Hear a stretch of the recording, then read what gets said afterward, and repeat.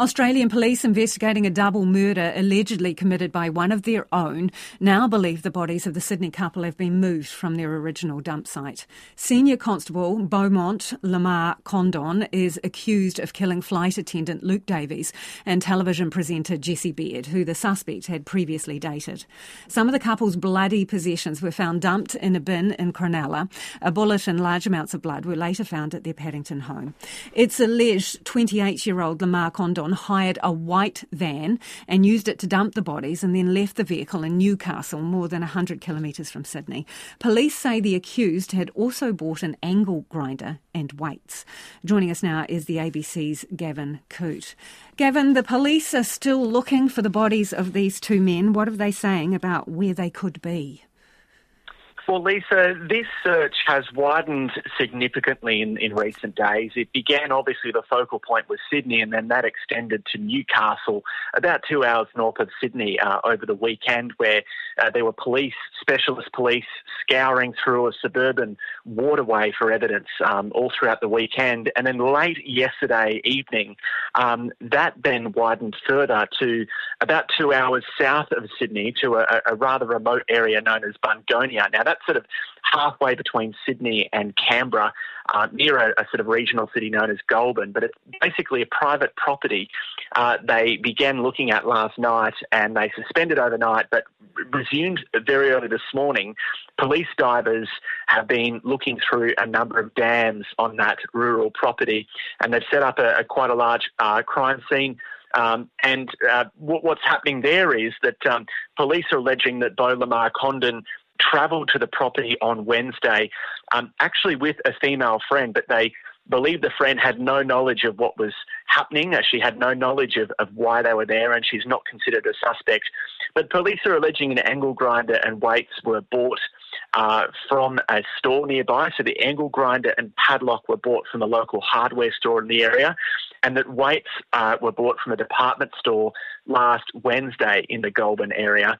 And police are basically alleging that the angle grinder was used to sever a padlock from the gate of that property, and then subsequently that padlock that he bought at the hardware store was used to basically replace on the fence or the entrance area.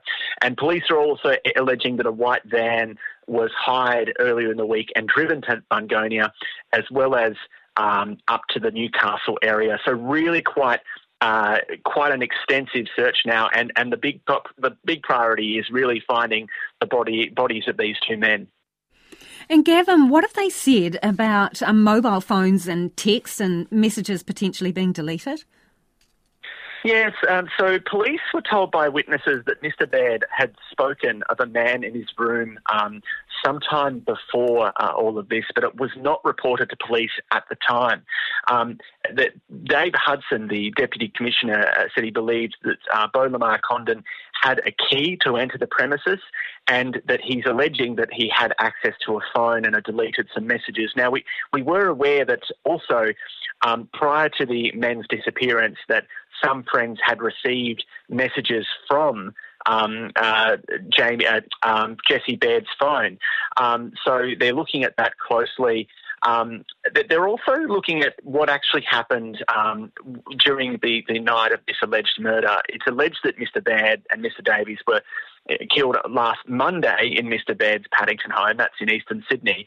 But now we're learning that a 000 call, an emergency call, was made from Mr. Baird's home after shots were fired, not very long after those shots were fired, though the phone disconnected.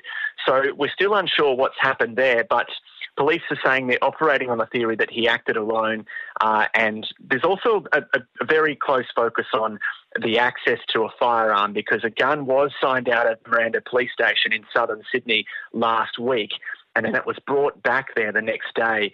So that's the focus of a lot of attention right now. How is that firearm discharged? Police in Victoria, in neighbouring state, will actually be independently reviewing the police procedures around the accessing and storage of firearms. So that is going to be another important prong to this investigation. Thank you, Gavin. Appreciate the update. That is the ABC's Gavin Coote.